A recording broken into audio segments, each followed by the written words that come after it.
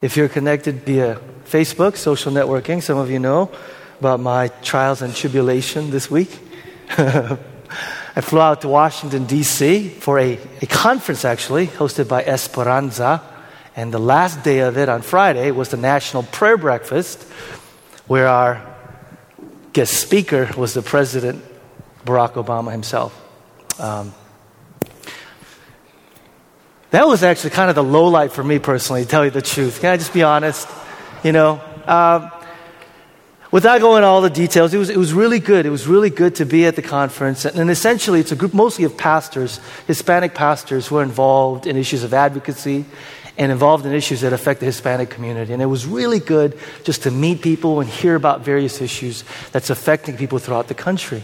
And then, of course, the last day, there was like a 4.5-hour prayer breakfast. We had to get there like at 5 to go through Secret Service security detail, all this other stuff, And we finally got in, and there were a bunch of speakers. Some of the speakers were Governor Ed Rendell from Pennsylvania, Janet Napolitano, I think that's her name, Secretary of Homeland Security, and so on and so forth, and then the president himself. It was really interesting is and he had a good speech and all that stuff, but it was what happened after he spoke. I'd never been a part of something like that. It wasn't a very big room. There was a handful of us. But after he got done, he came down like from the stage. And these are grown men and women. Okay, these are people like in their 50s and 60s, right? Just ran to the front. I almost got trampled over, actually. I was sitting there minding my own business, trying to take some pictures. People just to the stage, and it was kind of, and to be completely honest, I was a bit, awed as well. I was like, that. But it was all like kind of off-putting as well, just seeing, he's a man, he's a human being. And to have all these people, and so anyway. So that was kind of the conference. And I'll tell you a little bit more about some of the stuff that I learned at the conference. But what was really interesting is Friday I was supposed to fly back. My flight got canceled because apparently there was nasty weather in Chicago on Friday. That's what I was told. It was bad weather in Chicago. So the whole airport shut down. And I was really looking forward to coming back home because I missed my kids. I wanted to be home after three and a half long days. Flight got shut down. Stayed at the airport hoping that I would get a flight back. Was told, you need to come back tomorrow. Needless to say, I didn't handle it well. Anybody else not handle those kinds of things well? Yeah. So I got into it a little bit with some of the people that worked at the desk, Just being honest, all right? Just being real. It's not like it's their fault, but I got into it a little bit because I was frustrated. I needed an event. Around 10:30, 11 o'clock at night, I was in my hotel room, extra night, wondering what the heck was happening. And it was just a simple thing, you guys. I just, Holy Spirit, one of those things. Holy Spirit just kind of came and said, Peter, you gotta slow down. You've gotta slow down. Busyness is making you sick.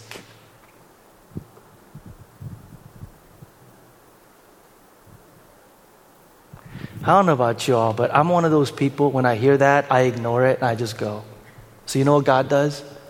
God shuts down Chicago International Airport. Okay? That's just my perspective. He shuts it down and he goes, you think you want to be busy, huh? You think you just want to keep going. Well, I'm just going to shut the airport down and inconvenience like 500,000 people just for you,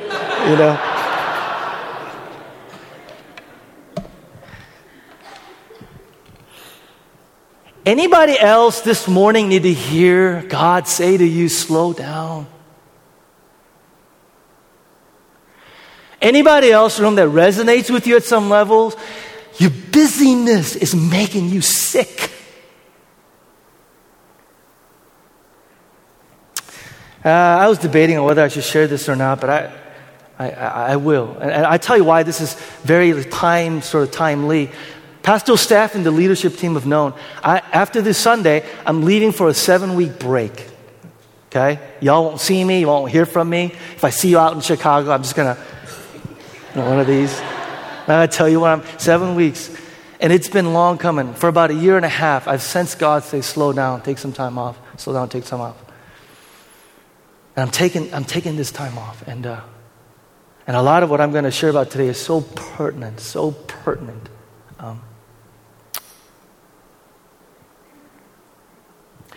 And at the end of this deal, I'm actually going to ask some of you guys as church to pray for me as I go on this, because I not only need to slow down, there's areas of sickness in my life because of the busyness that need healing and restoration. And love it if you guys could pray for me. Open your Bibles to Acts chapter 13, okay? Acts chapter 13. And we're going to go ahead and go through verses 1 through 12, okay? 1 through 12. Let me say some introductory remarks as you open your Bible there, and we'll dig into this passage. There's so much here, and as Pastor David said last week, there's Pastor Peter's style of preaching, and then Pastor David Michael's style of preaching. And I could literally today just go to like 2 verses, but I need to go finish. So we'll try to get through the rest of these, okay? Verses 1 through 12, Acts chapter 13, okay? As a point of introductory remark, here's what I want to say. I want to say to you, as a pastor, one of the things that I get a lot is I get folks coming into my office and asking the question, Peter, I want to know God's will for my life. I want to see God direct, see God guide, see God sort of, that type of thing. Is that an issue for anybody today, hearing God? Okay, so some of you, you could relate to that. And here's something that I say to folks all the time. I say to folks, can we just really be honest? The issue is not that God doesn't communicate. The issue is not that God doesn't reveal His will. The issue isn't that God doesn't want to tell us what His desire for us is. The issue actually is really us. The issue is that we don't want to follow through once God speaks. See, here's the thing for many of us, and I'll get into this today. For many of us, we operate, when it comes to God leading, directing, we operate on the principle of, God, I will consider it. I'll contemplate, I'll consider it, I'll think about it. And afterwards, maybe I'll respond. But God doesn't work from the principle of when He reveals His heart and His will, God, I'll consider it, I'll contemplate it, I'll think about it. God doesn't operate from the principle of, now if I were you.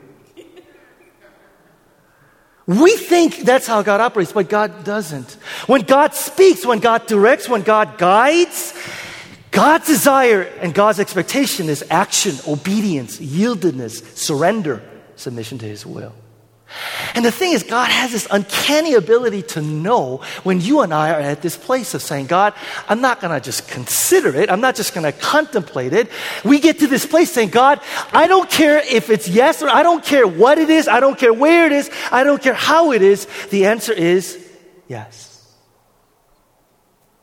When we get to that place of God, the answer is yes. The want to, God, do your will, no matter what, is the green light to God for Him to speak, for Him to reveal.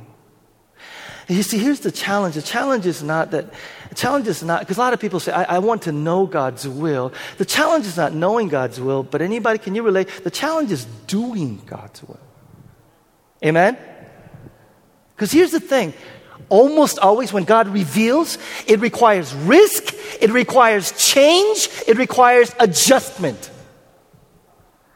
You and I don't like risk, adjustment, or change. Those words we don't even like. The reality of doing them, well, that's even worse. And yet, I guarantee you, when God's call comes, it will require risk, it will require some sort of change, it will require some sort of adjustment. And God has this uncanny ability, like I said, for us to come to a place of saying, God, I want to do your will. I want to do your mission. I want to do what is that you desire more than anything else, God. More than that school that I want to get into, more than my preference for where I want to live, more than whether I get married or not. The answer is yes. And getting to that place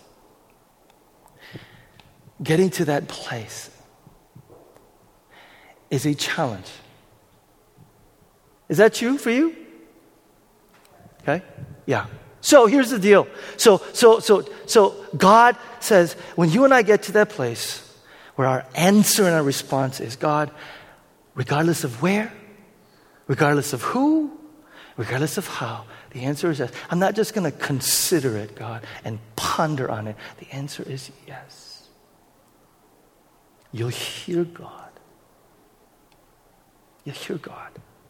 Today, as we go through the book of Acts, we're going to come to a group of people, actually, who didn't just contemplate what it is that God was saying, but they wanted to actively participate, obedience, submission. They were at a place of saying, God, we're here.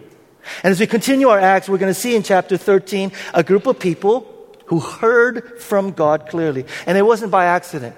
They had come to a place where they said, Lord, we're here, available, ready, surrendered.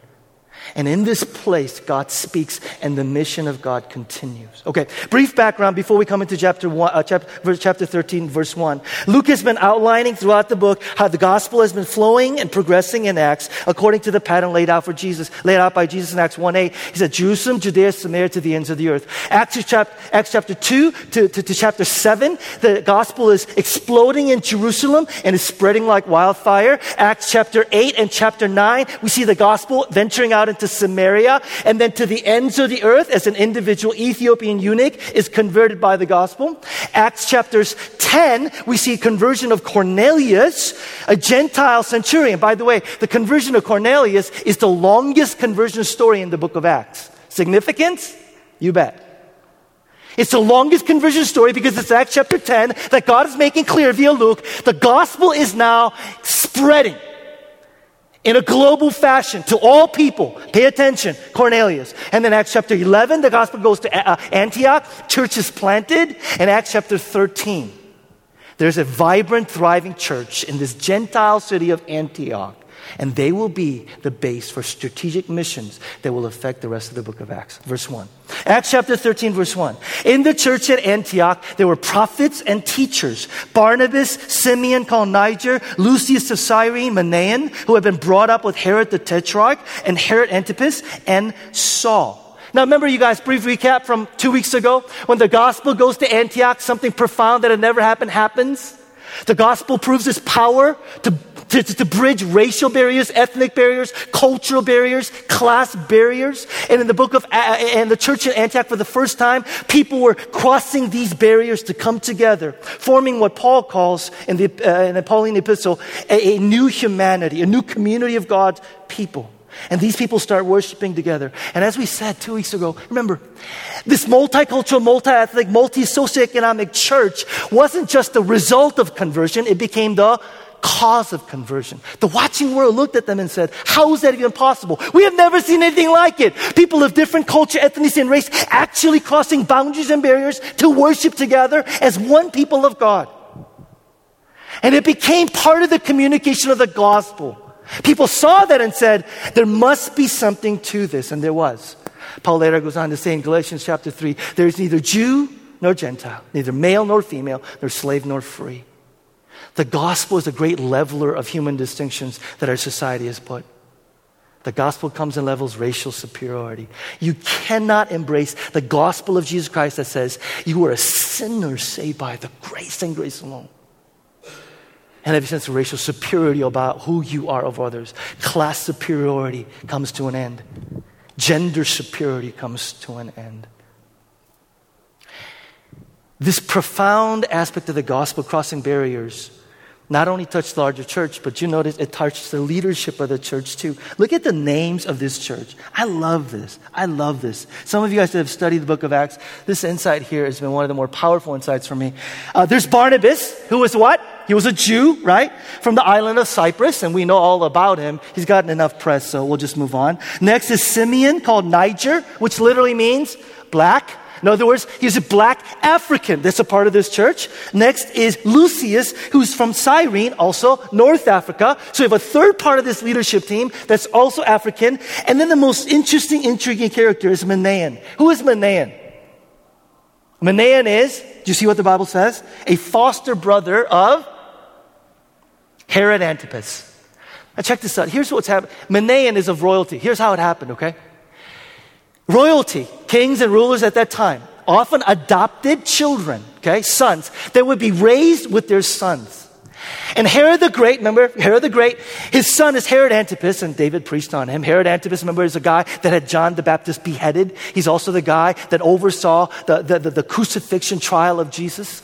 Here's Herod Antipas. He's also the guy whose kingdom comes to an end dramatically, okay, as he's eaten by worms and dies. Manaen is his foster brother who grows up in the court of Herod the Great, Herod Antipas. Think about the sovereignty and the grace of God. You got one brother who's opposing the kingdom of God and doing these things and eventually gets killed. In the same family, there's another brother who will become a key leader in the church that will start this global revolution for the gospel. Isn't that cool? And then there's Saul. Who is Saul? We know about him. Pharisee of Pharisees. In other words, he would have been a guy that would have had nothing to do with a guy like Manaen. Part of the government, part of the oppressive regime. And he's also an academic, a scholar, a professor. The leadership of the church in Antioch is multicultural, multi-class, even multilingual. This is a fascinating picture of a church that we see. And by the way, let me ask you a thing. Do you think they argued? Nate, do you think they argued? Do you think they had disagreements? Come on. You have Peter and Paul, okay? Two Jews who came from a similar background, except the only thing was, remember Saul or Paul was a little bit more educated, Pharisee of the Pharisees, and then you had Peter, fisherman's a little bit, You had these guys who couldn't get along. Okay? Do you think this group fought? Of course they did. They argued. They fought. But here's the thing. They also would have benefited in amazing ways because of their diversity. How? Two ways. Number one, their leadership effectiveness. One scholar says, here's what probably would have happened with these guys, okay? Their sense of sort of how they perceive the world, how they went about their values, their priorities, their so on and so forth. These thoughts, these things that are actually lying in the subconscious, they would have cross-pollinated each other. They would have affected each other in such a way that together as a group, they would have been able to see much greater sense of the need as well as the opportunities of the larger Mediterranean world that was very multi-socioeconomic, very multicultural. As a group of people, they would have been able to together say, you know what? More than a homogenous group, they would have been able to say, it's not just those needs. I know you have a passion for those. It's not just those needs. You have passion. It's all of these and their various perspectives, even in their disagreements, would have made them much more effective as leaders. We've seen this happen also in our leadership team. You saw Katie this morning lead the children's ministry. I appreciate Katie very much, but I also appreciate her husband, Julio. Julio has been part of our key leadership team, our board of our church for the last year and a half. Okay, I got a chance to visit Colombia twice now, and I'm going back in July at some point. Here's the thing about Julio that some of you guys might not know. Julio comes from Colombia, and he shared his family background with me. I met his parents, who are incredible people, and it was a joy to meet them. Gotta learn Spanish. I know, Sandra, because there was no translators. I was like, Julio, one of these. Felt like an idiot. Michael, remember you were sitting there. It was very hard communicating. Julio's father was a farmer, okay? And his father grew up, his family, his father made like $1 a week. $1 a day. Okay? Comes from that background. Julio then goes on to the major city, goes to a great seminary, great school. He's in the States going through seminary. He's going to go back with Katie, Lord willing, to plant the church. Julio is part of our leadership team. I'll tell you how Julio just has affected all of us as a leadership team, okay? Whenever there's budget issues and budget concerns, right? Things about where do we prioritize our money? How do we go and prioritize our money? Many of us in our leadership team, we come from similar socioeconomic educational backgrounds. Immediately when there's talk about where to prioritize, I look over to Julio and I want to go, what do you think? Just by his presence, his experience, him speaking up, he keeps us grounded in many ways and saying, we want to be wise, good stewards of what God has given us. I can go on and list a bunch of examples of how that kind of a thing has happened throughout our leadership team. Principle real quick. Much more than a homogenous group. People from very different groups who could agree on a common goal, I think is far more creative and far more effective as leaders than one made of similar people. So leadership effectiveness of this group. Secondly is corporate spirituality. Corporate spirituality. What do I mean? You guys have heard me share this example before. C.S. Lewis has one of the best illustrations of how a diverse group of people gives us a sense of corporate spirituality where we learn more about God than we would if we were by ourselves or people of the same culture, ethnicity, and class. C.S. Lewis has two good friends. One is Charles and the other is Ronald. Ronald, by the way, is J.R. Tolkien. Charles eventually passes away. And C.S. Lewis writes this interesting insight in his book, The Four Loves. He says this. He says, in each of my friends, there is something that only some other friend can fully bring out. By myself, I'm not large enough to call the whole man into activity. I want other lights than my own to show all facets. Now that Charles is dead, I shall never again see Ronald's reaction to a specifically Charles's joke. For from having more of Ronald, having him to myself, now that Charles is gone, I have less of Ronald. See what he's saying? He's saying there are certain things about people that only other people who are not like us can fully bring out. And by the way, if you're married, you're in a serious relationship with somebody, you know about this. You think you know your spouse. You think you know them inside out. And then all of a sudden you put them in a different context with different people. You sit there going, well, hello? Anybody else? All of a sudden, there's different person. I won't even go into my wife, okay? All of a sudden, there's these things about the other individual going, I've been married to you for 11 years. I've known you for 16. That was there? There are things about other people that other people unlike you and interaction could bring out. Now, check this out. C.S. Lewis is saying, if that's true of human beings, what about God? What about God? That means that when it comes to God, if we know one Christian really, really well, then we're not going to really, really know God very well. It's going to take knowing and being in community with and being intimate with a large numbers of people from various backgrounds who bring out things of God, if you will, that only they can bring out, that we can stand there and say, whoa, check that out. That means very practically, let me be straight. If you're praying with only one kind of people, ethnically, culturally, racially, or even socioeconomically, you're fellowshipping with one kind of people, you're doing community with one kind of a person, that means you're not going to know God very well because there are multiple facets and sides of God. It's like a beautiful diamond that a light penetrates. And looking at it in different facets and different sides, you go, whoa, that's beautiful. Whoa. Question, are you in community with different kinds of people that's enabling you to see different sides of God, different facets of God that you would never see on your own? Can I just give you a small example? Again, with our leadership team. One time, this was last year or so, there was a season in which, actually it's like same today, major violence via gang activity. A number of people were dying. There's a group of people that were praying, right? And there's a number of us who were praying for justice, God. We want justice to be done, so on and so forth. And one of our leaders had the audacity to start praying for these gang members. Forgive them. Speak to them. Extend your grace and mercy. Me, justice guy. Me, you get what you deserve guy. She's praying on behalf of them. And I just listened and I said, God, I would have never considered or thought about even praying for them. Of course I should pray for them. Are you praying with? Are you worshiping with? Are you in community with diverse kinds of people? This is why, if you're new to our church, when we talk about diversity and new community, it goes, I'm sorry, I said dude a lot in DC, okay? I was going to go, dude, Barack. It goes way deeper multiculturalism in our church, you need to know, than, boy, doesn't this look really pretty on Sunday? It goes to the extent of saying, who are you in community and deep relationship with? Verse 2. While they were worshiping the Lord and fasting, the Holy Spirit said, set apart for me Barnabas and Saul for the work to which I have called them. So after they had fasted and prayed, they placed their hands on them and they sent them off. Okay. We're going to park right here for a little bit, okay? I'm just warning you, going, how long? I'm just warning, okay, two verses, okay? Don't worry, it's significant stuff, okay? Now, Luke indicates that the Antioch church Look at carefully. Look at your Bibles. Look at the screen if you don't.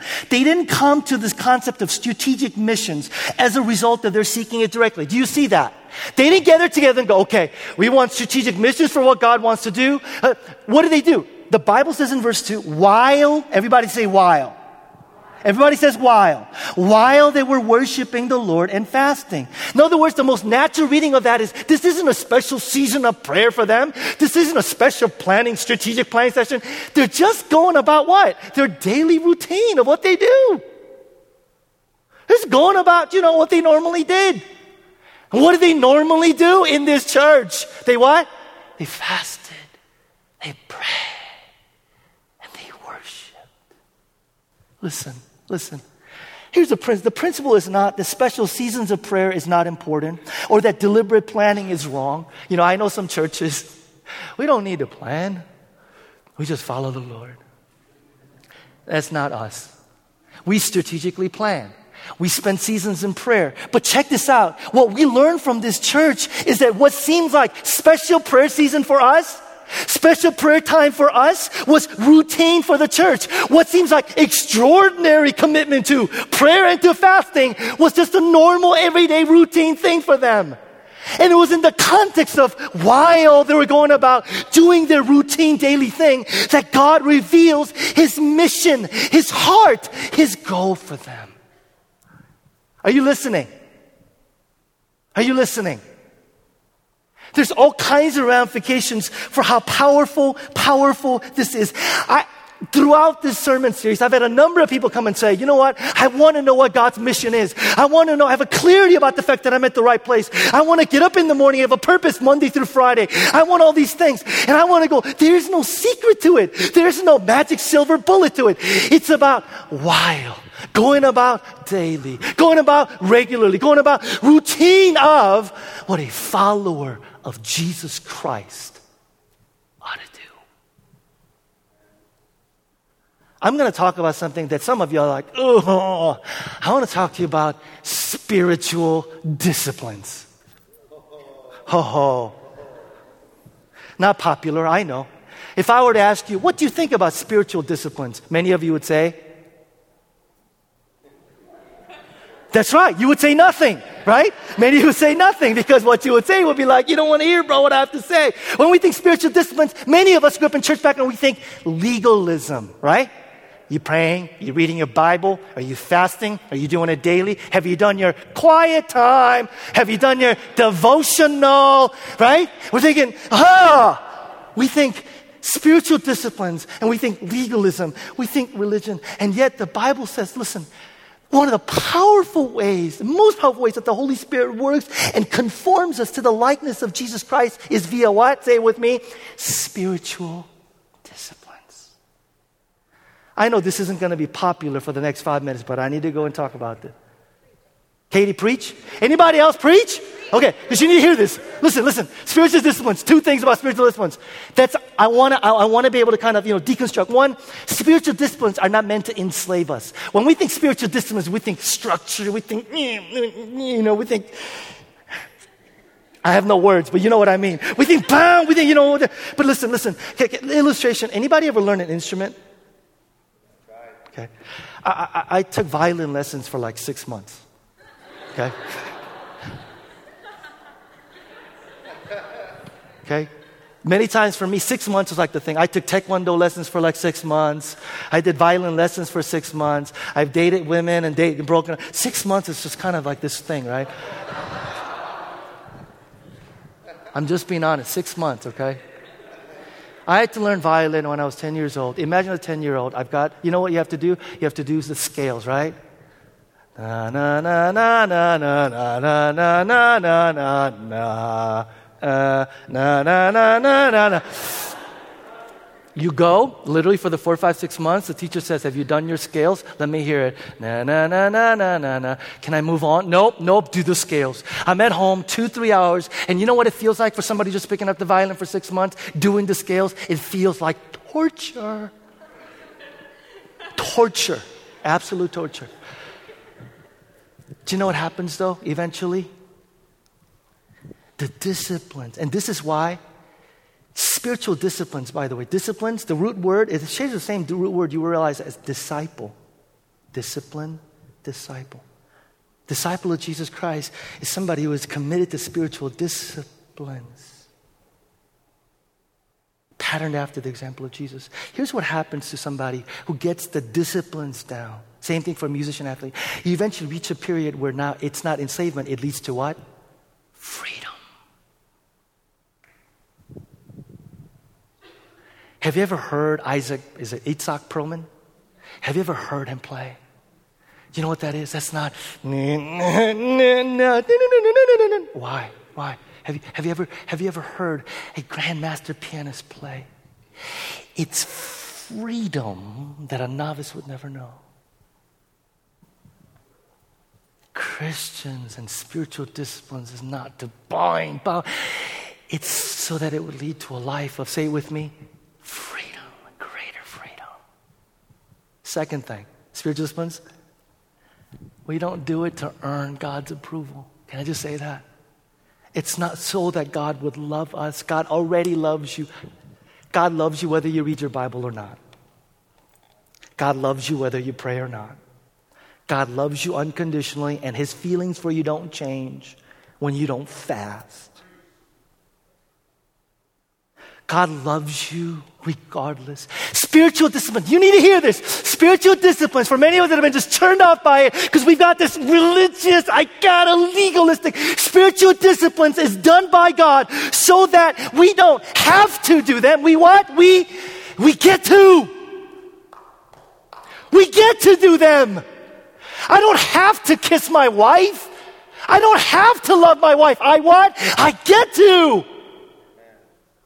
You don't have to do it to earn God's approval so that he will think highly of you. He thinks very highly of you, child of God, regardless of what you do. We get to do these things. We get to love God. We get to worship God. Hello? We get to fast. We get to pray. We get to spend time in his word. We get to. I don't have to. We get to. We get to. Spiritual disciplines is an awesome privilege. Amen? Oh. Okay, so real quick. Spiritual disciplines. So 3 things, and then I'll move on. Intentional prayer. Intentional prayer. How are you doing? How am I doing? Ask yourself evaluative questions. Many of us are fond of saying this. We pray without ceasing. We always pray. And I love this churchy religious. We bathe everything in prayer. I go, how'd you bathe everything? I was driving to Dominic's and I bathed that sucker in prayer. I was doing my homework, and music wasn't quite doing it for me. So I bathed. What we call praying constantly, continually bathing, what do? It's an afterthought. Hello? That we put way behind the more important things in life. I've come full circle on this. I got to admit, there was a time when I said, intentional prayer time is legalistic. It is, and it's unhealthy if you insist that it's the only way to maintain spiritual maturity. It's the only way to seek God. However, from full circle, in the modern life that we live of constant hurry, constant busyness, constant noise, and constant distraction, it is absolutely critical to our soul that you and I set aside, nothing else, set aside, no one else, set aside a time where we commune with God. I really wasn't expecting this response to this. I was expecting everybody to go, I don't want to hear this out. Is this resonating with you? Because it's resonating with me. Your pastor needs some time to intentionally be alone with God. I have not done well. I have not done well. And it's making me sick. Intentional prayer.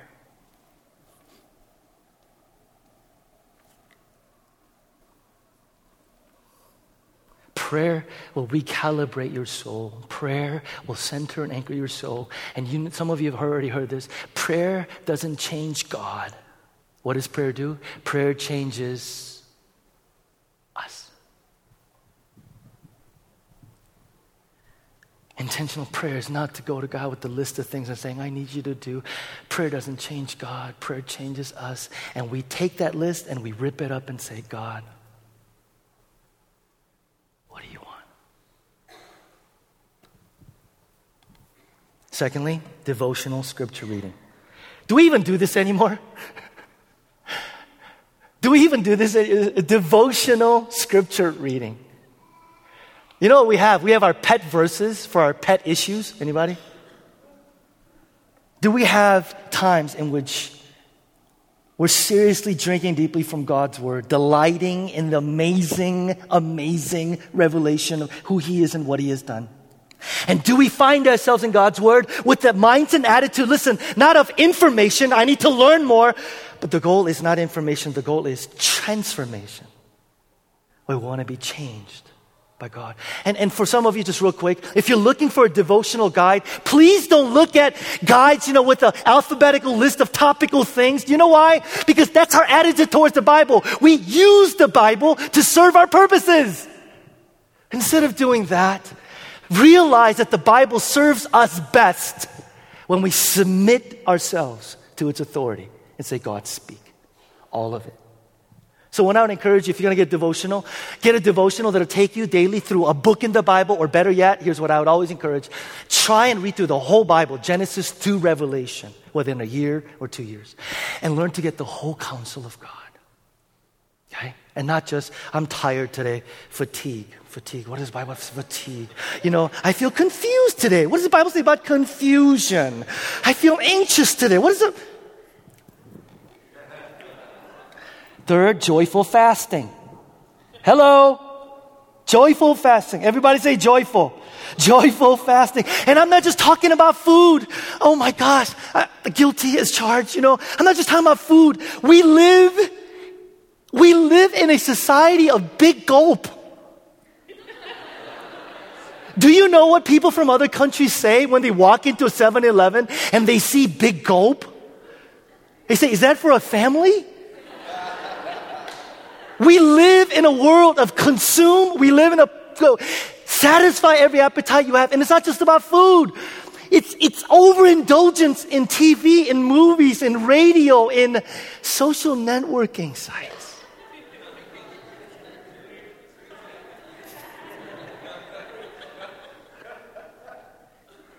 We live in a world of water cooler talk. We live in a world of gossip columns. We are inundated with all these things, and many of us aren't even sensitive to the reality of what's going on. You know what has happened?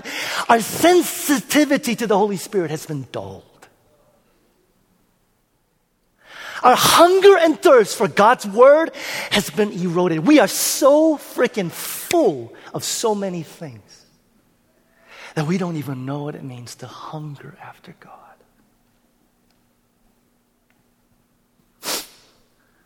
Joyful fasting. Not just from food. In a culture that says, indulge, indulge, indulge. The gospel of Jesus Christ comes and says what? Deny, deny, deny, deny. Die, die, die, die. I'm going off of Facebook, y'all.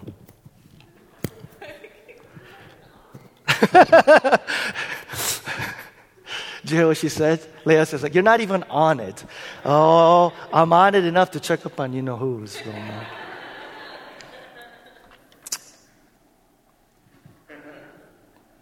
Will you pray for me, and I will pray for you, as I pray and fast for you and the church while I'm gone? I'm going to be praying that the very things in which God needs to do work in me. This is your pastor saying this to you, okay? I need to learn and relearn how to pray intentionally. Time set aside. I need to learn what it means to go back and to hunger and thirst after God's word and be more committed and disciplined about being in the word. And third, to be sensitive and aware of the inundation of everything that says, consume, consume, consume. And not just say no, but to say yes. To say yes. To living simply and to saying yes to unimportant things and realizing what they are and being committed to the important things. Amen? I hope this resonates with you today. Verse 2. I know I already read it. Just stay with me. Worshiping and fasting, the Holy Spirit says, set apart for me Barnabas and Saul for the work to which I have called them. So after they had fasted and prayed, they laid their hands on them and sent them off. There's two things that I want to real quickly say, and then we're going to look at the big chunk, okay? Number one, please realize that the call to the mission, call to what God has called them, came in the context of community. It wasn't an individual saying, God told me to do. I get real nervous. I get real nervous in a church community when somebody comes and says, self-revelation from God. God told me to do this and I get real nervous about that because the biblical way that we see is as a group, a body, a community of believers coming together and saying, we affirm you. We see God doing that in you. We see God's calling on your life and we bless you and we send you off on that. Do you see that? There isn't so individualistic Lone Ranger mentality of I'm going to do what I want to do. There's this context in which people come together and they're praying and they're seeking together. In the context of community, God speaks. We need to learn how to listen to the Holy Spirit better in the context of community. We need to learn how to go about the mission of God together better in the context of community. Amen? That's all I'll say about that. Here's what I want to say. Note verse 2. No, verse 2. Listen very carefully to what the Holy Spirit says. The Holy Spirit says, set apart from me Barnabas and Saul for the work to which I have called them. Now, check this out, you guys. I need to make note of this, okay? That's all the Holy Spirit says. There's no mention of where. There's no mention of how. There's not even a mention of exactly. Do you see that? Do you see it? By the way, some will go, well, but weren't certain things in Acts edited? You know, like we don't have all the sermons, so it was edited. It could be, but you look carefully at this verse and then the rest of Acts and you see that God speaks very clearly for direction. Acts 16. Do not go there. Go there. Here, God simply comes, Holy Spirit, and says, here's all I want you to know, okay? Set them apart. God, but where? How? Anybody find that a little frustrating? Of course you do, because that's us, that's you, that's me. God, when you speak, 10 years, and how each year is going to go, and the program for what, and God, and God comes along and says, following me, I'm not going to show you the whole map. I'm just going to show you a step at a time, step at a time, step at a time. Do you know why God does that? Because God is a lot more interested in you discovering Him, and not just His will for you.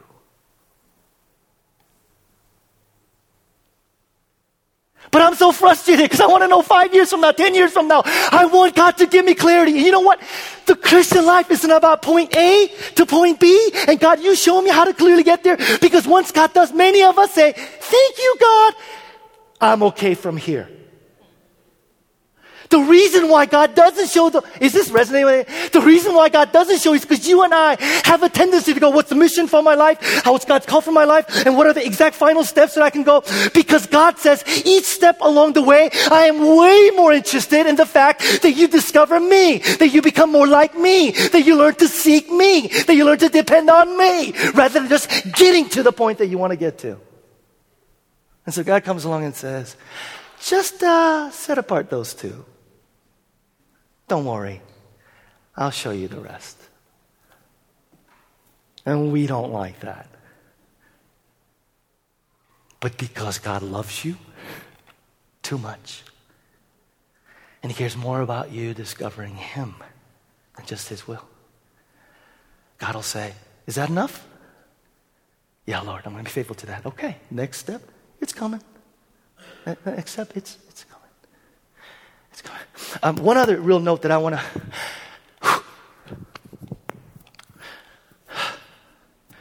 God's will. I don't know if this is related, so you guys could conclude for yourself on why. There's this fascination in the evangelical Christian world to know definitively and clearly what God's will is. You notice? So I get a lot of people in my office going, Pastor Peter, I want to know, should I stay in Chicago? Or should I go to another city? Anybody ask that question? Raise your hands. Y'all smiling. Of course you do. There's like half of you. You're constantly moving in 2 years, right? Should I stay in Chicago? Should I go?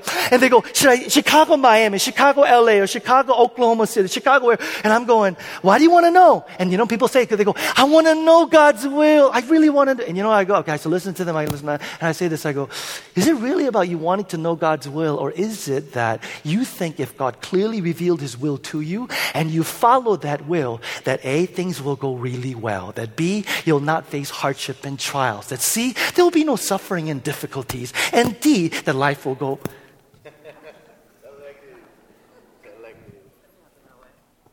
Right? Is it really? Because you know what? I look at God's Bible, following God's will, hardship, following God's will, trials, following God's will, suffering. Listen, not wanting to suffer, not wanting to go through hardships is human. Thinking that we don't deserve to is unchristian. And it's unbiblical.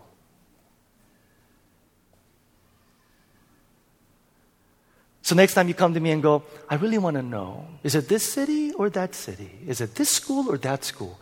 Make sure you've thought through enough and saying, your will be done, even if. Does that make sense? Yeah? Okay. That's okay. All right. Let me put up a quote that's been really, really helpful for me. Okay? I didn't come up with it. I don't know who said it, so you guys can give credit to whoever said it. Okay? I do not get to know God and then do his will. Say it with me. I do not get to know God and then do his will. I get to know God more deeply by doing his will. Follow him day by day, moment by moment. And God will show up big time. God will show up. Verse 4. The two of them sent on their way, we're almost done here, by the Holy Spirit, went down to Seleucia and sailed from there to Cyprus. When they arrived at Salamis, they proclaimed the word of God in the Jewish synagogues, and John was with them as their helper. Now, verse 6. We come to the most fascinating part of this story, okay? Verse 6 on, we come to the most fascinating, most important part of this story. And here's why this is important. Luke has been saying throughout the book of Acts that the mission of God is continuing. The mission of God is advancing. The kingdom of God is going forward. And nothing can stop it, right? We've been seeing that. David preached on that last week. The kingdom of God, the mission of God is advancing. And Luke has been also careful to say, when you do that, there will be opposition. When you do that, there will be hostility. When you do that, there will be forces arrayed against you. But, Acts chapter 1:8, you have all authority, all power. Do not fear. And here's what happens, verse 6. They traveled through the whole island until they came to Paphos. There they met a Jewish sorcerer and a false prophet named Bar-Jesus, who literally means son of salvation, who was an attendant of the proconsul Sergius Paulus. The proconsul, by the proconsuls are essentially the acting governor, okay? The acting sort of head of state for these colonies. And was an intelligent man sent for Barnabas and Saul because he wanted to hear. Everybody say hear. Hear the word of God. But Elymas, the sorcerer, for that is what his name means, opposed them and tried to turn the proconsul from the faith. Then Saul, who was also called Paul, filled with the Holy Spirit, fourth reference if you're counting, filled with the Holy Spirit, about the spirit of this chapter, looked straight at Elymas and said, you are a child of the devil. Apparently Paul didn't get the message about evangelistic preaching. Or seeker-sensitive preaching. Okay. You know what Paul is doing? He's playing on Elias' proper name. Bar-Jesus literally means son of salvation. And Paul is saying, you ain't no son of salvation, Bar-Jesus. You are son of the devil. You are Bar-devil. And then enemy, again, not very seeker-sensitive. I would never do that. Any of it that is right. You are full of all kinds of deceit and trickery. Will you never stop perverting the right ways of the Lord? Now the hand of the Lord is against you. You are going to be blind, and for a time you will be unable to see the light of the sun. Immediately mist and darkness came over him. By the way, mist and darkness coming over him was a medical term that literally said to go blind. Okay? Mist and darkness, remember Luke's doctor, came over him, and he groped about seeking someone to lead him by the hand. When the proconsul saw what happened, he believed, for he was amazed at the teaching of the Lord. Again, we see deed ministry going forward to open hearts, and the word ministry going forward to explain what happened. Okay. What's going on here? What's going on here? I want to end with this. Why is Sergius Paulus such an important, critical thing? And why is Elymas, the sorcerer, why is he so intent on disrupting this ministry? Is it because he doesn't want to lose his job? Perhaps. He has a very good living. He's in the royal court. He's doing some magic tricks, so on and so forth. He's getting a pretty good living. And he says, I don't want to lose that. Probably not. What I'm going to share in the next 5 minutes or so is going to be a little do for some of us. Because we live in a culture where we do this to spiritual world. Satan, demons, angels, so on and so forth. We either say they don't exist, that's nonsense, that's stupid. Or we live in a culture actually that is overly fascinated with it in a different way. Tarot cards, astrology, mind readers. C.S. Lewis said it best when he said the mistake we can make when it comes to the spiritual realm is that we make too much of it, thinking there's Satan behind every cough, or we neglect it altogether. I have lots of conversations with many of you who are at that place of going, I don't know about those spiritual warfare, Satan realm, so on and so forth. Here's what the Bible says. The Bible says that what's happening here is not just in the visible world of Paul against the sorcerer. What's happening here is much deeper. What's happening here is much greater. What's happening here in the invisible world, listen, is the kingdom of darkness and the kingdom of light coming to confrontation. What's happening here is in the kingdom of darkness in a region where people's hearts and minds are blinded, the kingdom of light, the kingdom of Jesus Christ, the kingdom of God is penetrating this world. It is penetrating the darkness, and opposition is arising on the surface. It looks like a magician who's saying blah, blah, blah, blah, blah, so that he doesn't hear the word. But in a deeper end, what's happening is the kingdom of darkness is coming against the kingdom of light. How many of y'all believe this? Okay. What's happening is the kingdom of darkness is coming against the kingdom of light. It's not just about salvation of one very influential man who could open the door to salvation of many, many people. What's happening here is this incredibly critical, powerful truth that what's happening here is kingdom of darkness is being invaded by the kingdom of light, kingdom of Jesus, kingdom of God, and the kingdom of darkness is fighting back. Kingdom of darkness is opposing the work of the kingdom of God.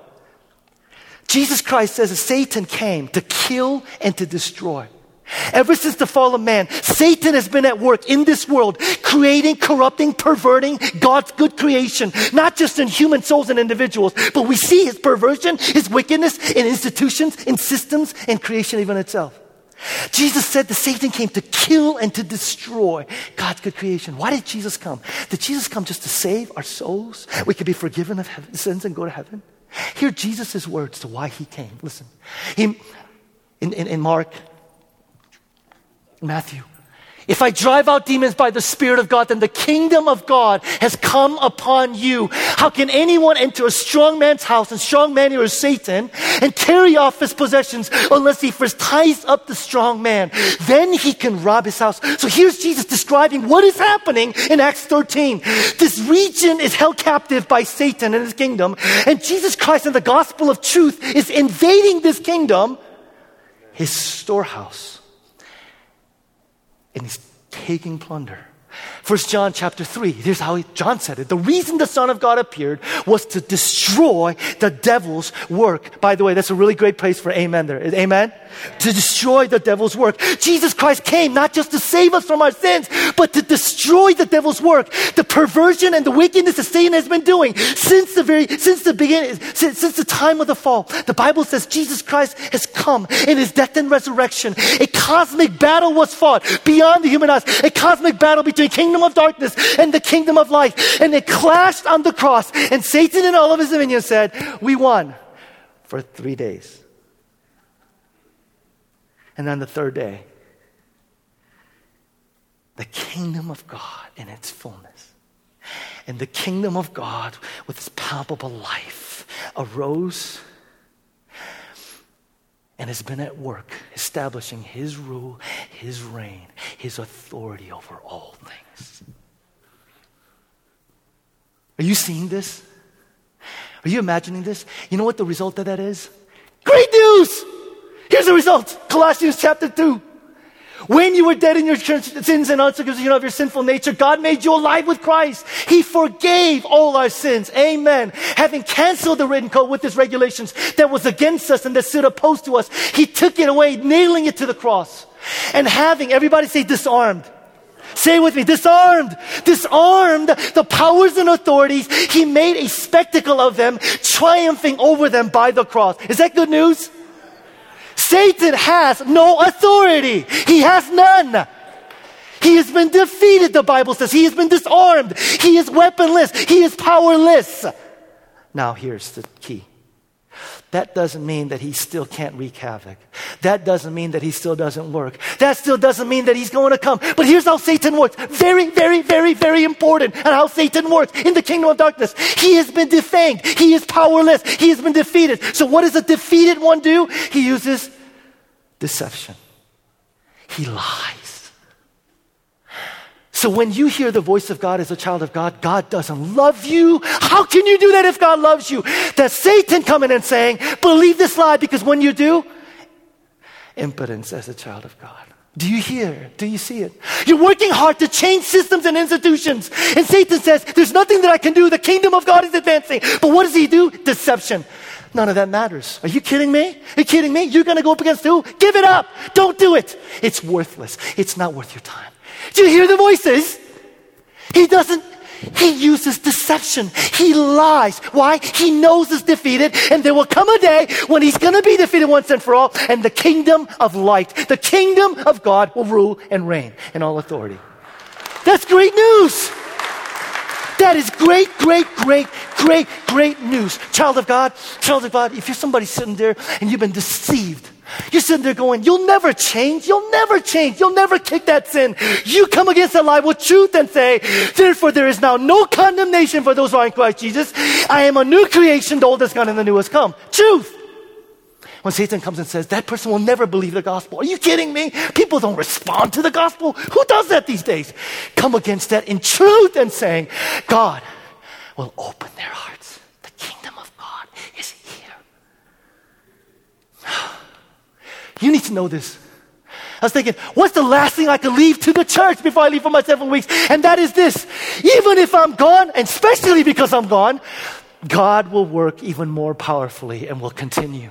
It's not about me. It's not about any pastors in this church. The kingdom of God is here and he is advancing. Amen? He is advancing.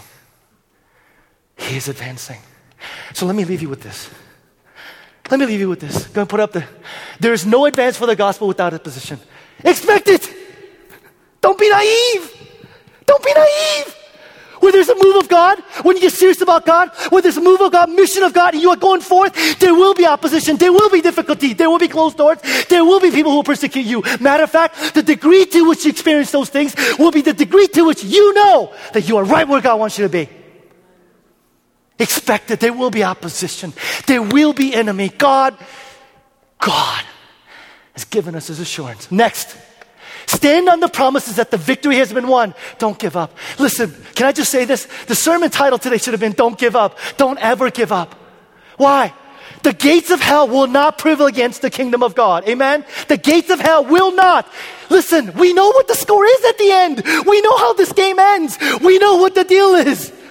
We don't have to sit and wonder, what's going to happen? We already know what ends. Amen? We know how this deal ends. So the motivation is to say, God, I am not going to give up. I'm going to persevere. God, I'm going through this thing right now. Some of you, addictions. We started an Alcoholics Anonymous group in our church. Wonderful ministry. And there are men and women that are coming to that. And they're going through times where they go, God, I feel like I can't. Remember, don't give up. Don't ever give up. The kingdom of God is inside of you. I've been witnessing to that person and there's just no response whatsoever. I feel like I'm hitting my head up against a brick wall. Don't give up. Don't ever give up. I'm teaching at this school. We've been talking a lot about teachers because y'all need to be refreshed before you think about going back in September. I've been teaching and God, I don't know if I'm making a dent. I don't know if anything that I'm doing is making a difference.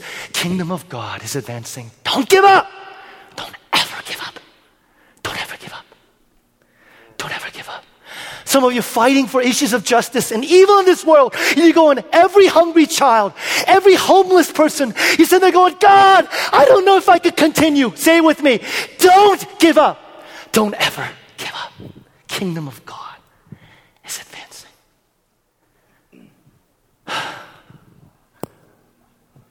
There's another point, but I'm going to stop. I'm going to stop because I need prayer.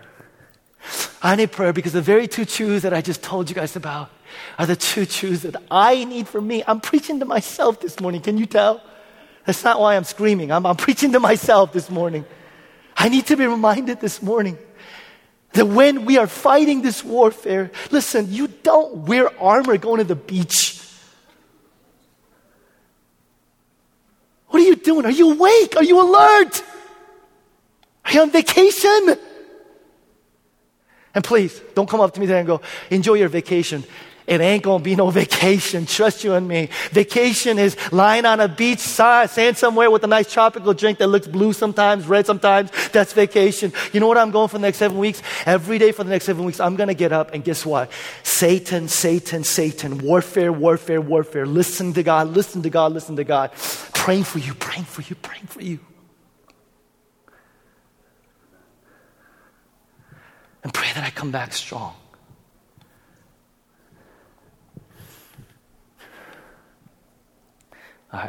We got communion. We got to do that. But I need prayer. I need prayer. So here's maybe how we can do this. Michael, I'm going to ask you to kind of say the final prayer. But can I just ask some of you guys? And please don't come up just because, the poor guy, he just looks so pathetic today. God. You know, don't come up because of that. No, I want you to come on up and I want you to pray for me. Lay your hands on, pray for me. If in the midst of this prayer, in the midst of the whole sermon this morning, listen carefully. In the midst of this morning, you heard the Spirit say to you, you got to pray for your pastor. You got to pray for your pastor. If you heard that this morning, I want you to come up. And I want you to lay your hands on me. I'm literally going to be prostrate, okay? I don't even have the energy to kneel. I'm going to be prostrate before God. So I need you guys to come.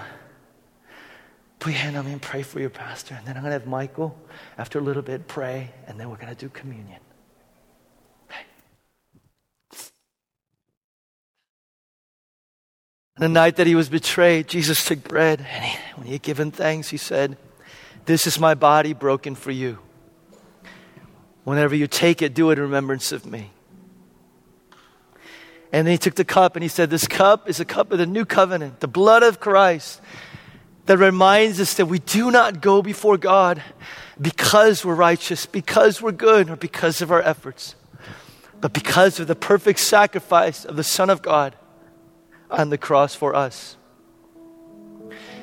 And today, as we partake of communion, for those of you who are hungry, those of you who are thirsty, those of you who are longing for more, as we have various folks that'll be up here, prayer team, pastoral staff, praying for you, please come up. Share your prayer requests with them and pray for them before you leave.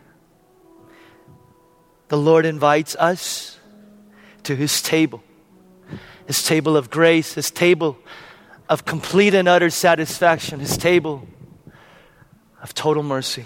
Whenever you're ready, come forward. Whenever you're ready, come forward.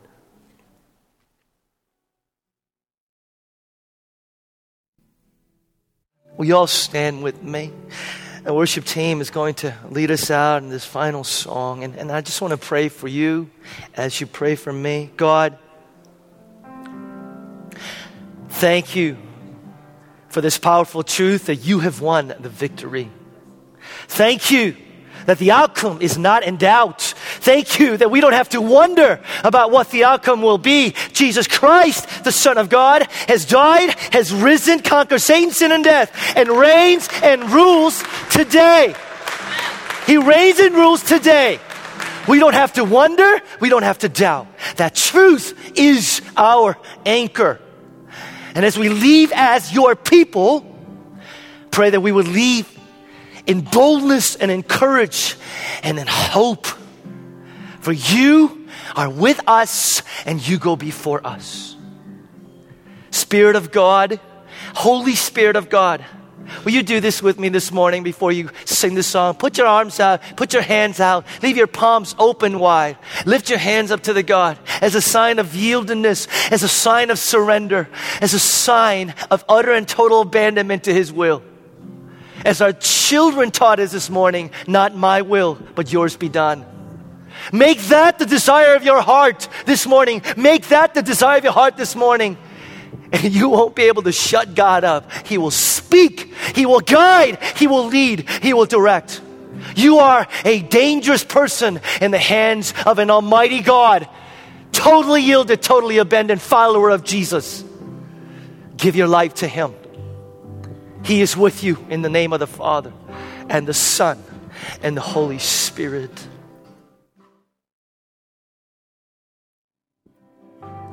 Happy Father's Day. Can we clap? Happy Father's Day.